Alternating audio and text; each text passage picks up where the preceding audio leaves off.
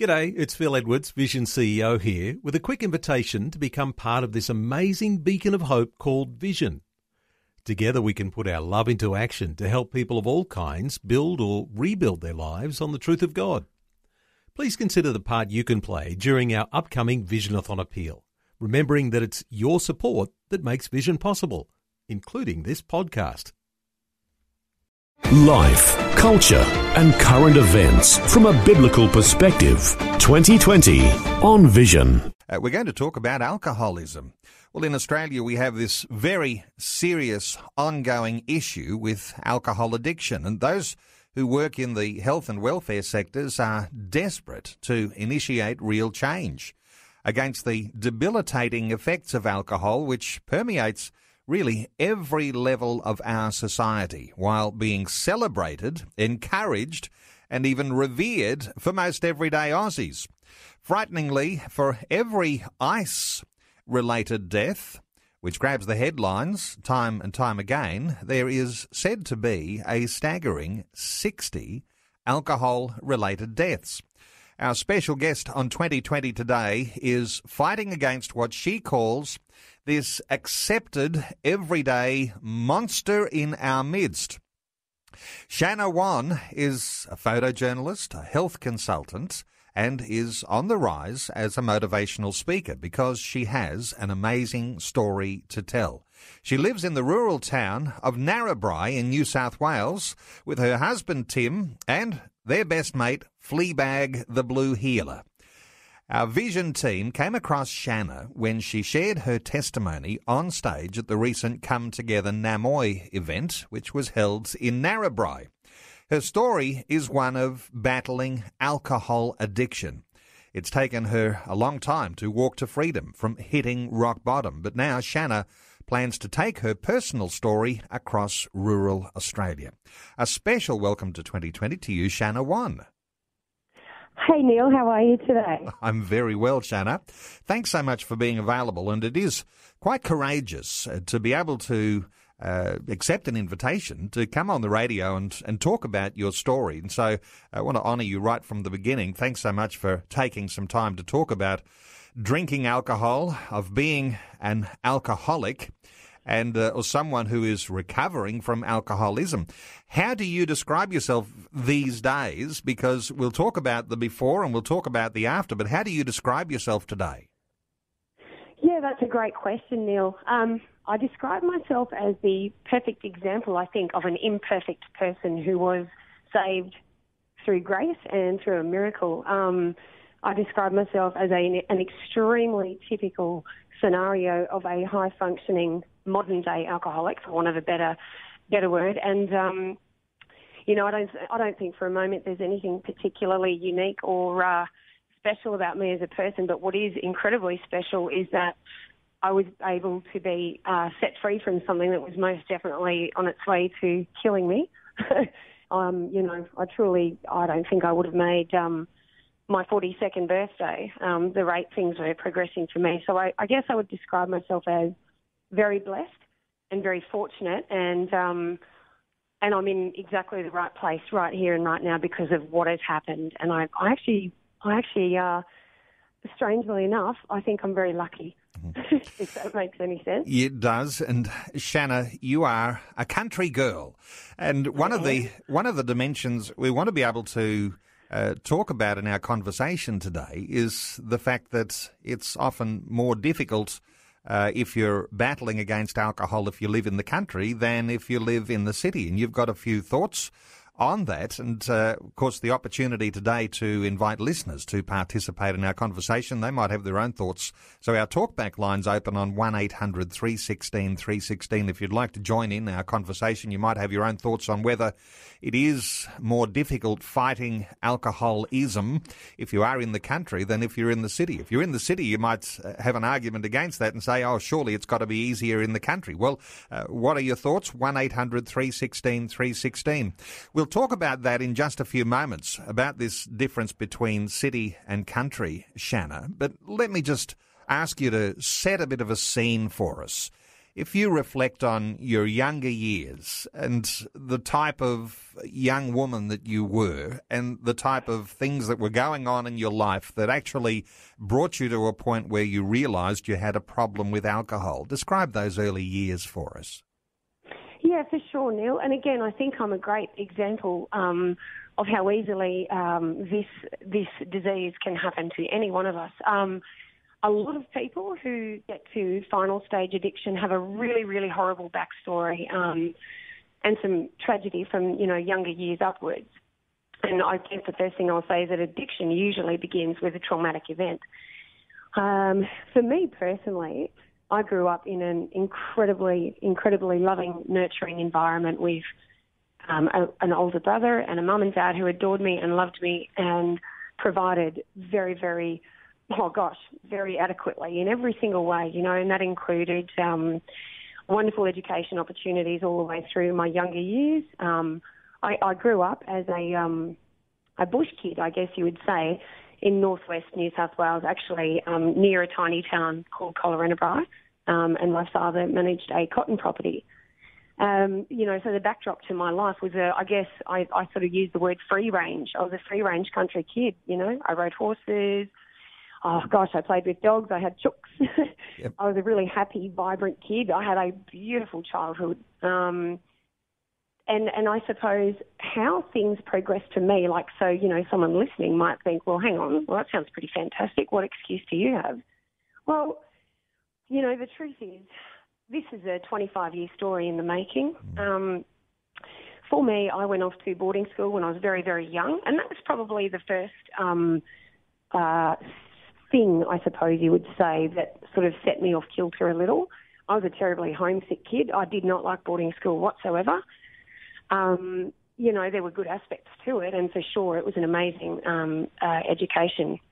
But the environment for me was very crushing. I was just a homebody. I was a kid who was comfortable out in the paddock on the back of a horse, and suddenly here I was in a very, very, very overwhelming environment, and I sort of found myself going, hang on, what's this all about? This is difficult, and I guess my exterior demeanour began to change then. And but I would say I'm very typical of regional, rural Australian kids. I went on to attend a university.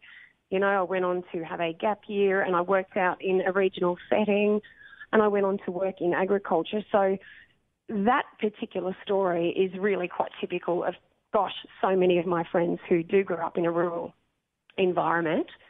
I would say what isn't typical is what happened to me in particular. And I don't know whether as a consequence of my boarding school experience, I didn't have much self-confidence. I was quite a fearful kid after school and I had no social skills. And I suppose I was very desperate for people to like me. I just wanted to fit in. And that would lead to me, I guess, not functioning in self-confidence. And, I don't know that many kids that are self-confident, mind you, but I was easily led.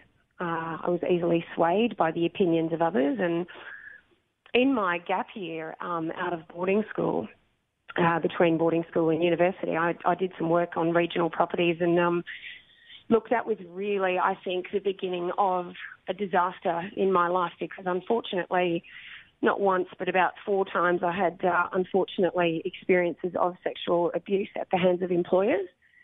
And as a young kid who was already feeling a little bit wobbly, I guess, in my own identity, that did a huge amount of damage, which I think the after effects of that are still being felt today. I think I've only just really come to terms with a lot of it. I mean, that's pretty crazy. That's 25 odd years later. Shanna, it's like you say, there's oftentimes some traumatic events that happen in our younger years that create some sort of triggers for people used to talk about the idea of drowning your sorrows. But when you're hurt, when you're abused, sometimes alcohol is your close friend. Yes, exactly. And, the rural theme is that, look, country kids know how to party. We don't have a lot to do. So, I'll just tie that in, I suppose, with, there I was. I'd come through a period of tremendous trauma. I was very confused. I was very vulnerable. I was very young. And suddenly my perfect beginning to life took a pretty nasty turn. And when the opportunity presented itself, I actually went off to university, and all this damage and abuse had occurred. Also went to university, and suddenly there was this fabulous environment where I was accepted and loved, and if not quite popular all of a sudden out of nowhere. And the party culture emerged, and I'd not seen this before because my family was actually reasonably not social. We didn't have a lot of parties and things like that. So I got a little bit excited and thought, well, this is fun. And it was amazing how quickly the celebration of alcohol in university life emerged as a fabulous way for me to not deal with the things that were very deeply lodged into my heart and my soul. And country kids, I would have to say, across the board are almost expected to be a bit wild, quote unquote. That seems to be a reputation we take with us. That's quite a sweeping statement, but you've probably heard that yourself. It's, I don't know, we're capable, we're tough, we can do all that sort of thing. And people sort of started to label me as this wild and crazy party girl from the country, and I just thought, well, okay, if that's what I am, that's what I shall be. And the wild and crazy party girl from the country, and you were introduced into the party culture in university, and part of that party culture, of course, is a binge drinking culture, and you, I guess, you got caught up in that. 100% I did.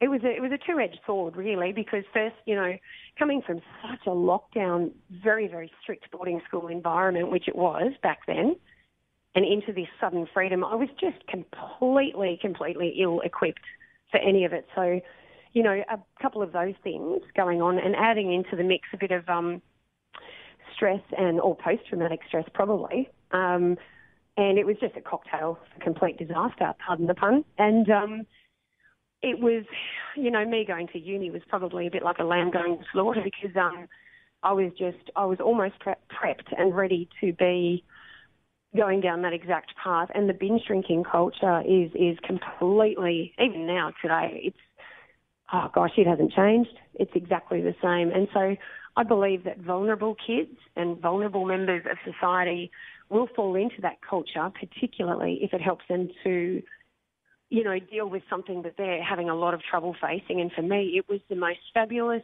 readily available, cheap, fun self-medication that I'd ever seen. And, I just went into it blindly at 100 miles an hour, because it was a lot easier than dealing with what was going on in my heart and my soul, which I see in hindsight. I was very broken at a young age. And alcohol really took that away and gave me a sense, and I'll use the word sense very heavily, of course, gave me a sense of freedom. It enabled me to go forward, Let's talk about the wild country party girl having the time of her life in a binge drinking culture, and there is a time in the times ahead of that when the crunch comes.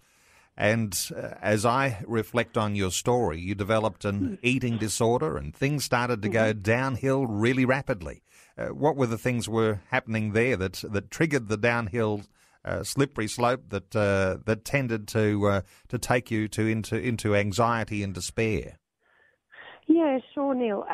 Look, all of these things go hand in hand, I would have to say. Often a trauma will trigger a self-destructive behaviour, and that will often lead to other self-destructive behaviour. It's like a little series of things that love to live together and fester in the same petri dish, Unfortunately for me, halfway through my university, I met an incredibly charming, good-looking fellow who was also very mentally, I guess, unwell. Is probably the best way to say it. A fellow who was emotionally abusive and also physically abusive, and he charmed me so much. He was an extremely powerful, charismatic character, and I suppose that pattern of abuse popped up again. And during the process of the time I spent with this gentleman, I unfortunately, developed an eating disorder because he the implication constantly was that I was not good enough.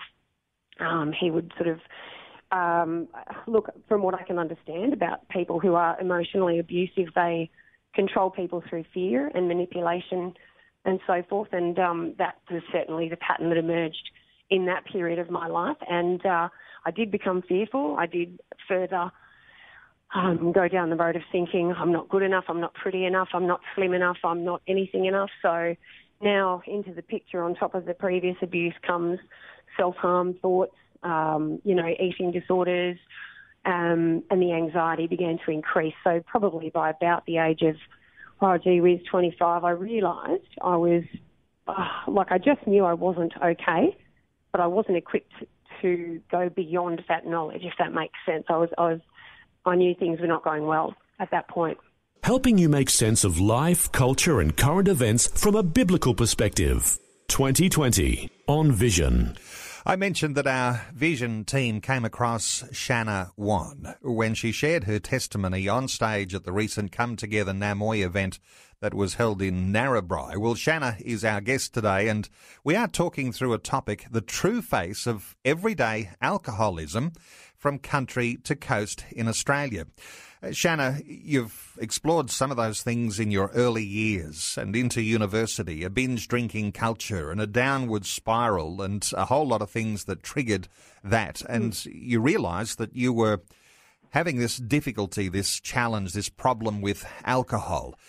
Let's move into an understanding of what it brought when you began to see a turnaround. You'd met a new man came into your life who would eventually become your husband, Tim. Tell us about your Christian testimony.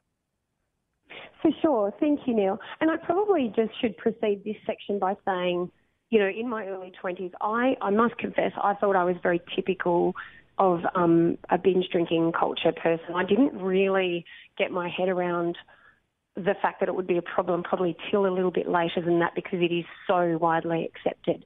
But the person who made me, I guess, realise that this actually was not okay was the guy I married, Timbo, who's listening probably. And look, a very long story short is Tim and I connected when I was about 30, and I think, ironically enough, despite all of the horrible abuse and things that had happened to me, I still somehow had managed to be a bit of a heartbreaker in the sense that I've never allowed anybody close, and some very good people came and went in my life in between all those other stories, but I just simply, the pattern was to push away as soon as somebody got close. So the great irony of what happened next was I met this fellow, and look, call me a silly girl, but I think when I saw Tim smile, I instantly recognised a very, very, very good man. And I decided then and there that this is the bloke I was going to marry. No better way to freak a guy right out, hey?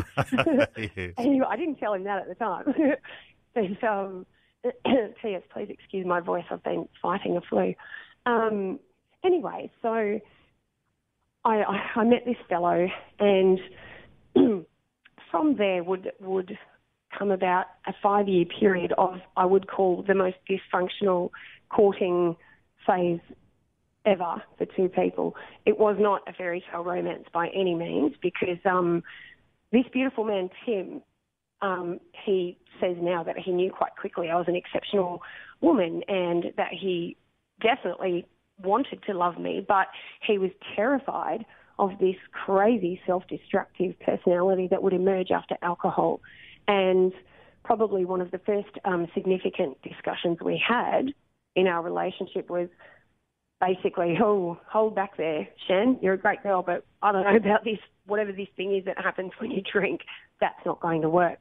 And I guess he was the first person who, therefore, by default, made me unwillingly look deeper at what was going on, if that makes sense.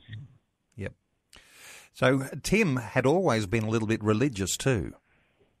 Yeah, look, he came from a family that believed in God. I guess a typical country family who went to church at Easter and at Christmas and on special occasions and had very good morals.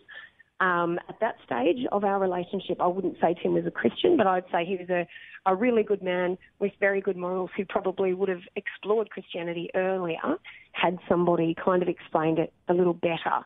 But he was, I would say he's always been a man of God, yes. And together, back in 2009, you both committed your lives to Christ. Yes. And look, I just, if there's someone out there listening today who's maybe teetering on the edge of thinking, gosh, something's got to change, something's got to give, maybe I'll give this God thing a go, I'm the first to admit that religion, or I don't actually call it religion, Christianity is what I call what I do, which I can explain further if necessary, but it was a last resort for me. Isn't that terrible? I went through a period in my 20s where I tried everything, from New Age hocus pocus to fortune tellers to, self-help books, exercise, whatever you can think of. I tried everything, and lo and behold, nothing changed. I might get a bit of relief for 5 minutes, but really at the end of the day, I was completely, progressing back to the same place of hopelessness and despair. And in the background, over the course of my life, there were two people who had been really trying so hard for a long, long time to speak about Jesus with me, to which I was pretty blunt and rude and consistently said, look, I love you guys, but don't talk to me about that stuff. I'm not interested. Anyway, that was my beautiful brother, Adam, and his wife, Lizzie, who have been, Christians for, I don't even know how long, forever, really. And they were gently trying from far away for a long time to just try and softly bring me to a place of understanding. But I resisted and fought tooth and nail against all of that because my boarding school experience had put me off religion so horribly. I felt it was a fearful, heavy, scary thing. My experiences of having religion shoved down my throat as a young kid, there was no appeal in it whatsoever. It was a scary thing, Yep. And then, thankfully, one day, I can't remember now if it was my brother or his wife, is that, they sat down and they said, Shannon, do you actually understand the difference between Christianity and religion? And I said, well, no, they're the same. To which they said, well, no, they're not. Christianity is really about being simply more Christ-like, and looking at what Jesus did for us. And I don't know, look, they just explained it in such a way that they took the heaviness out of the religion and explained that fear and legal sort of ramifications and so on and so forth were not part of what a loving God had in store for us. And that, Shanna, we're going to have to take a little break and go to our news. And don't like to interrupt at such a great point, but we're just hearing a wonderful testimony. We'll continue our conversation and we'll talk more about alcohol and the challenge that it is in the country and in the bush coming up after Vision National News. Our special guest is Shanna Wan. Just a special note, a Facebook message from Alice who says, I have a very similar story to Shanna. However, I grew up in the party culture of the country town and just right that drinking was what everyone did. I didn't know how to reconcile it with my faith, though. It took over a decade for me to break free of the cycle of destructive drinking. God is good. We were hearing something of your Christian testimony in our last segment just before the news, Shanna. When you came to faith in Christ, things began to change very dramatically for you. Yeah, look, and Alice's post, which is great, thank you, by the way, Alice, is exactly right. Exactly relatable for me, I should say. I don't know if I'd say it changed quickly, but I'll give a bit of context there. I never, ever envisaged that I would become a Christian in a million years. But how it sort of began was my husband pointing out to me, hey, basically this is pretty wrong. What's going on here? And I really wanted to be a better person for him because I was madly in love with him. And this is such a terrible thing, like I said, to admit, but I was willing to try this because nothing else had worked. Isn't that terrible? As you mentioned, a last resort in the last hour. Yep. I associated Christians as strange people who did strange things because that had been my previous, association. Anyway, look, we started going to church together, and probably quite similar to what Alice posted on Facebook. I think conservatively, it took me 5 years from the time I committed to becoming a Christian to walk into freedom. And so I guess I want anyone out there listening who is relating to this, to know that I didn't suddenly just wake up one day and everything was okay. It was a long, long battle, and I came against opposition and setbacks. And actually, it's interesting, Neil, last night I run a recovery meeting here in our town, and a family friend was, saying to me before it, she said, it's hard to imagine, Shan, that 2 years ago, we actually all thought you would not make it. We were convinced you would be dead before the year was out. It's extraordinary. It is absolutely extraordinary. But I guess the point being, this is a story that's taken years and years and years of some pretty hard battles. But ultimately, it's ended in an incredible miracle, We are taking calls on 1800 316 316. Let's hear from Naomi in Queensland. Hello, Naomi. Welcome along to 2020. Oh, hello to the both of you. Thanks. I was just working from home. I'm out in regional Queensland, and it was like, Shana, it was like you were speaking. I felt like a Queensland version of you. In so many ways, right from growing up in a very small community, in a farming community, and then going to boarding school, and having alcohol normalised all through that life. And also then later, of course, at the uni with the binge drinking culture, and also feeling a moment of acceptance for the first time in my life as well. So I can really relate to what you're saying, Shannon. And I was just listening before, and you've actually answered my question. I've come full circle after being put off. I had a really beautiful mentor with my grandmother and my aunt. So I was really fortunate to have that beautiful heartfelt love of Jesus. But it was a bit squashed with all the doctrine at school. And I mean, it sort of felt like all the love was taken out of it. And that's what kind of put me off, really. So I just wanted to say thank you. You're probably reaching out to so many people at the moment. Oh, that's awesome. Thank you. I'm so glad that you called in. This is I prayed for this, so I couldn't be more honoured that that's connected with you. I think there's a lot of us in the same boat.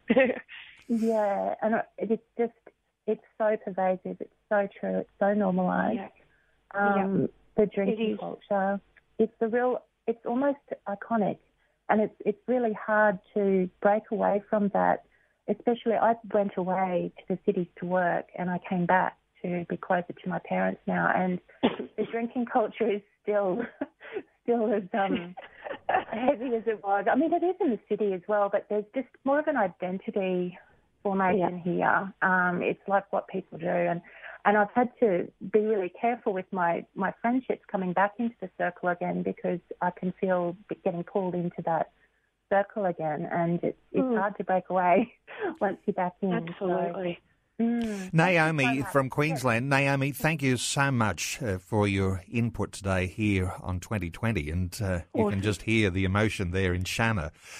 This brings out, though, something of the essence of what we were talking about as our theme or our focus today, and that is the difference between the city and the bush. And I'll just say a farewell thank you so much to Naomi. But Shanna, when we talk about the city and the bush, why is it harder in the bush to get on top of an alcohol addiction, an alcohol problem, than it is in the city? What are your thoughts, Shanna? Yeah, that's such a great question, Neil. Look, I think it purely comes down to ratios. In the city, there's just such a dense, ever expanding population that, therefore, purely by numbers, there are so many health professionals and a broad variety of people that are professionals. Then you head out west, or out north, whatever you want to call it, and suddenly those numbers are just shrunk to teeny tiny populations. So I'm not saying alcoholism is any different in the country or the city. It's the same disease. It wears a million faces in a million different places. But in the country, I believe because of, we don't have as much access to, it might be, sport, concerts, theatre, stimulation, external stimulation. What we have out here tends to be similarly placed across whatever regional town or area you are, and those activities tend to revolve around getting together with mates over sporting activities, and inevitably things end up at the pub or end up on the veranda with beers. That's just the Aussie culture. And I'm not here for one moment to suggest that's not a great culture. Like, Aussies are known for their wonderful laid-back spirit and their ability to just make fun out of nothing. But the problem is somebody who is predisposed to addiction or, starts to drink as a form of self-medication, you put someone like that in an alcohol heavy environment, and it's a very disastrous scenario for somebody because you almost can't escape it on a regional or country level. Honestly, I can't tell you of an event or a thing that happens in this town without alcohol. It's just it's front centre stage for everything all the time. And I hope that clarifies that question for you. And Shanna, when you are in a country town and you realise you've got an alcohol problem and you want to deal with it, everybody knows you. Everybody knows the ones you're talking to. Everybody knows you've got an issue and a problem, and all eyes are on Shanna. Was that the way you felt? Yes. 100%. 100%. It was an insidious sort of a progression for me. And I probably at this time should add that I thought alcoholism meant you were a homeless person in the gutter with holes in your coat and a scotch bottle in your hand that drank all day, every day. There's a lot of ignorance and there's a lot of horrible lack of education about the true face of alcoholism. And the true face of alcoholism is me, I believe, in a country setting. I'm not saying there are not far worse illustrations of it, but a huge portion of the population relates to me because it's so common. And, just getting back to your question, you cruise through life in the country sector and you are, or somebody like me, hugely high functioning, quite public. I've been on stage and done all sorts of interesting things.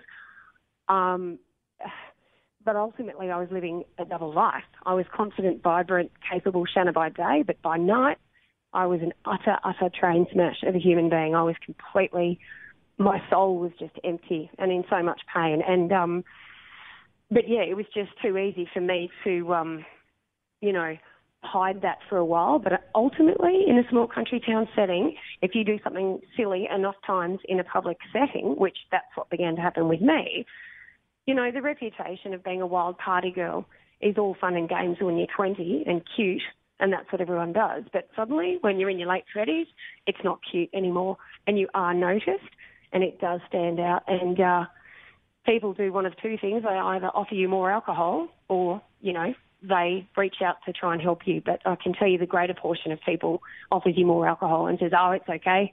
You've been through hell. You're allowed to drink. Does that make sense? It makes sense. And we'll continue our conversation in just a few moments.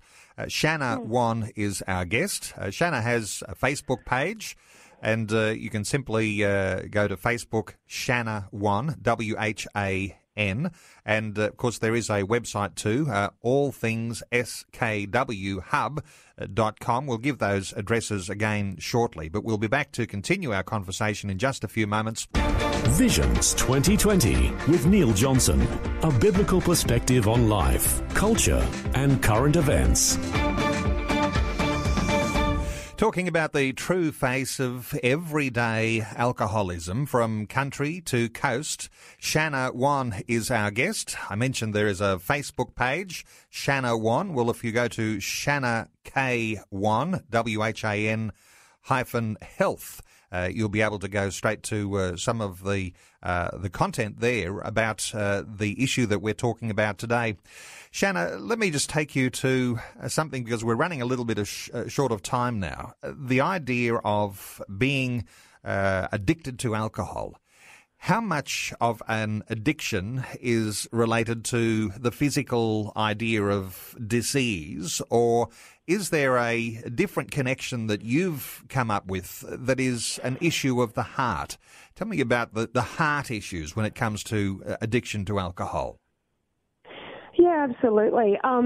Look, I mean, obviously I'm not a GP or a scientist, but I tell you what, I've lived through it and I feel like I can make, honest comments, and I have done a heck of a lot of study and work in the area, and I believe alcohol is a four-pronged disease, and recovery programs speak about this.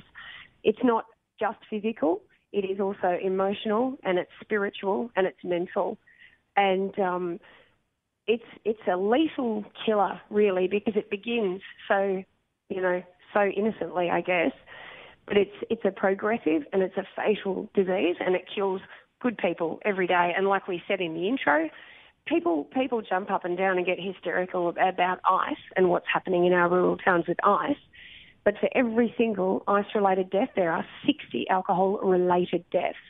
And, and that, I believe, is because it's not something you just diagnose and treat and give someone a tablet for and send them home. It is a monster of a thing that requires a huge amount of time and energy and effort and support.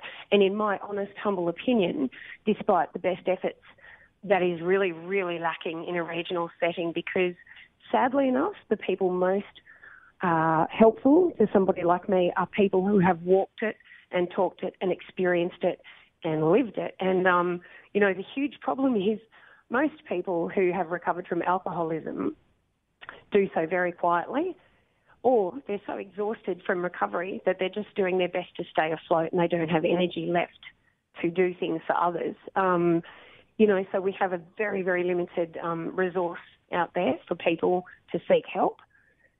And a lot of people are terrified of the stigma. They're terrified of recovery programs. They're terrified of asking for help. And that is the tragedy. So many people die because they don't know they're fighting a disease. It's like calling someone an idiot for having cancer. It comes down to a lot of miseducation, and a choice that was once a choice becomes an addiction, and it becomes a disease. And it's the saddest thing in the world now. It's awful. It's killing a lot of people, and it nearly killed me. And that's why I'm here today. I'm just praying and hoping that I can help start to change the awareness on this issue, and the stigmas. Now, recovery programs, this is a well-known way to freedom from alcoholism.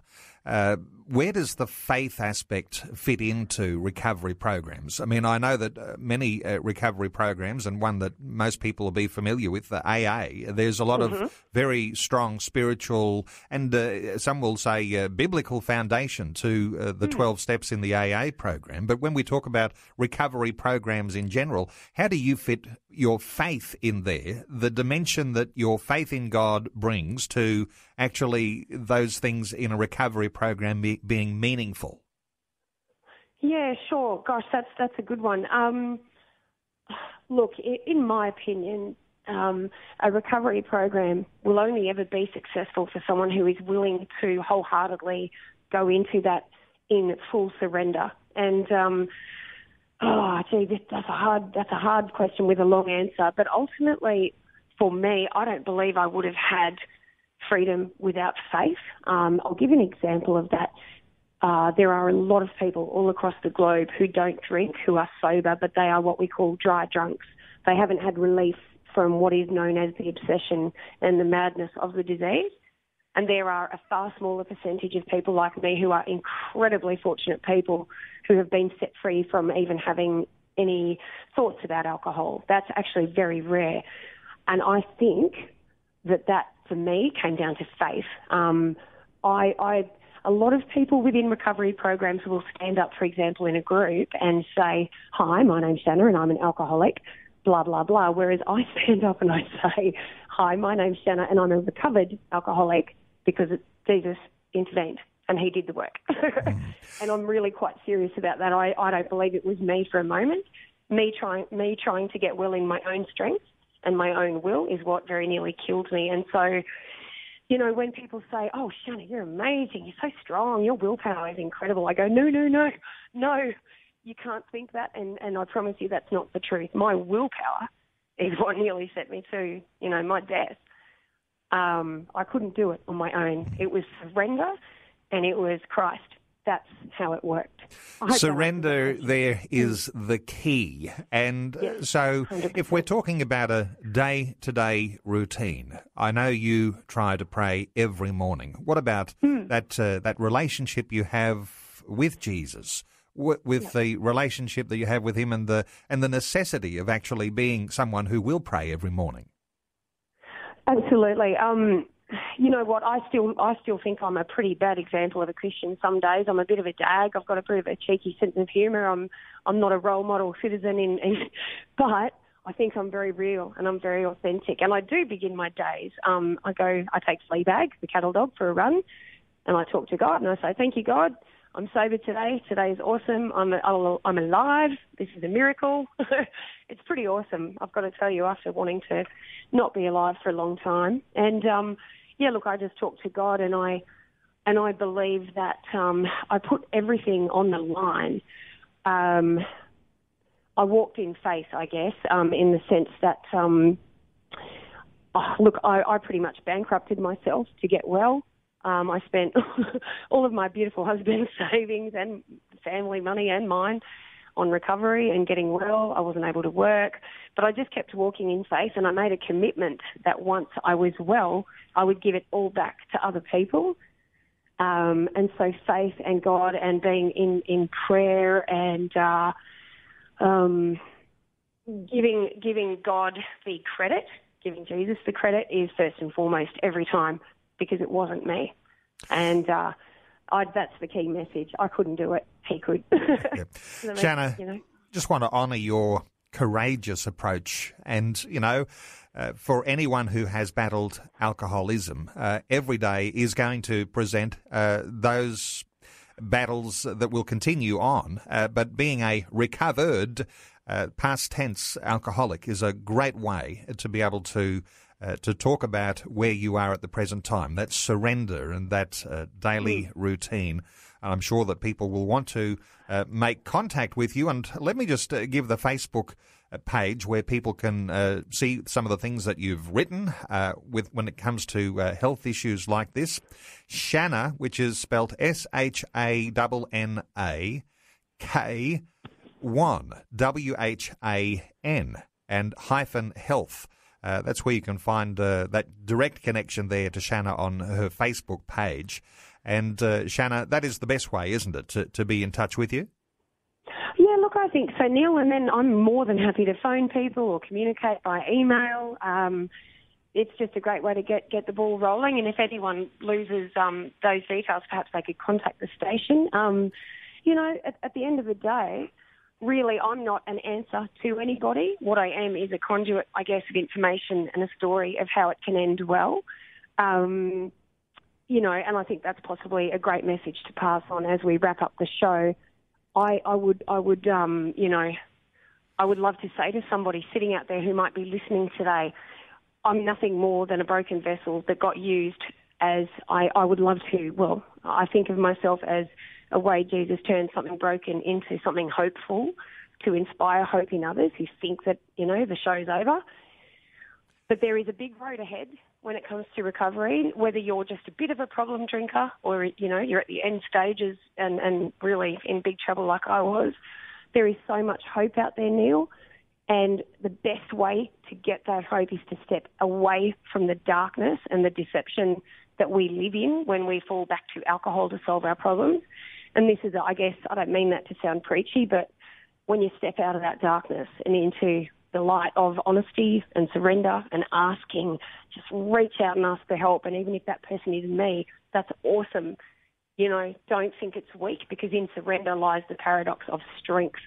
if that makes sense. It is wonderful wisdom, Shanna, and to mention too that you have some plans. You'd like to take your personal story across rural Australia, and there might be people in churches, and you're in New South Wales, in Narrabri, yes, but wherever you might be listening today, right across this nation, you might like to contact Shanna. You just never know when she'll be in your neck of the woods, and an opportunity to share her story for you. Now, so the Facebook page, Shanna K1-Health. Shanna, just a pleasure hearing your story, and honour you again, just your courage. You are a wonderful woman, and, my prayer, and I'm sure those listening to our conversation, will be that God will take you from strength to strength, and that opportunities and doors will open for you to share your story wherever you go. Thank you so much for being with us on 2020. Yeah, it was an absolute pleasure, Neil. You're a great interviewer, and I enjoyed that tremendously. And thanks so much for giving me a chance to reach out to some people. I can't thank you enough. Before you go, thanks for listening. There's lots more great audio on demand, or you can listen to us live at visionradio.org.au. And remember, Vision is listener supported. Your donation, large or small, will help us continue connecting faith to life for hundreds of thousands of people across Australia and around the world. Learn more or donate today at visionradio.org.au.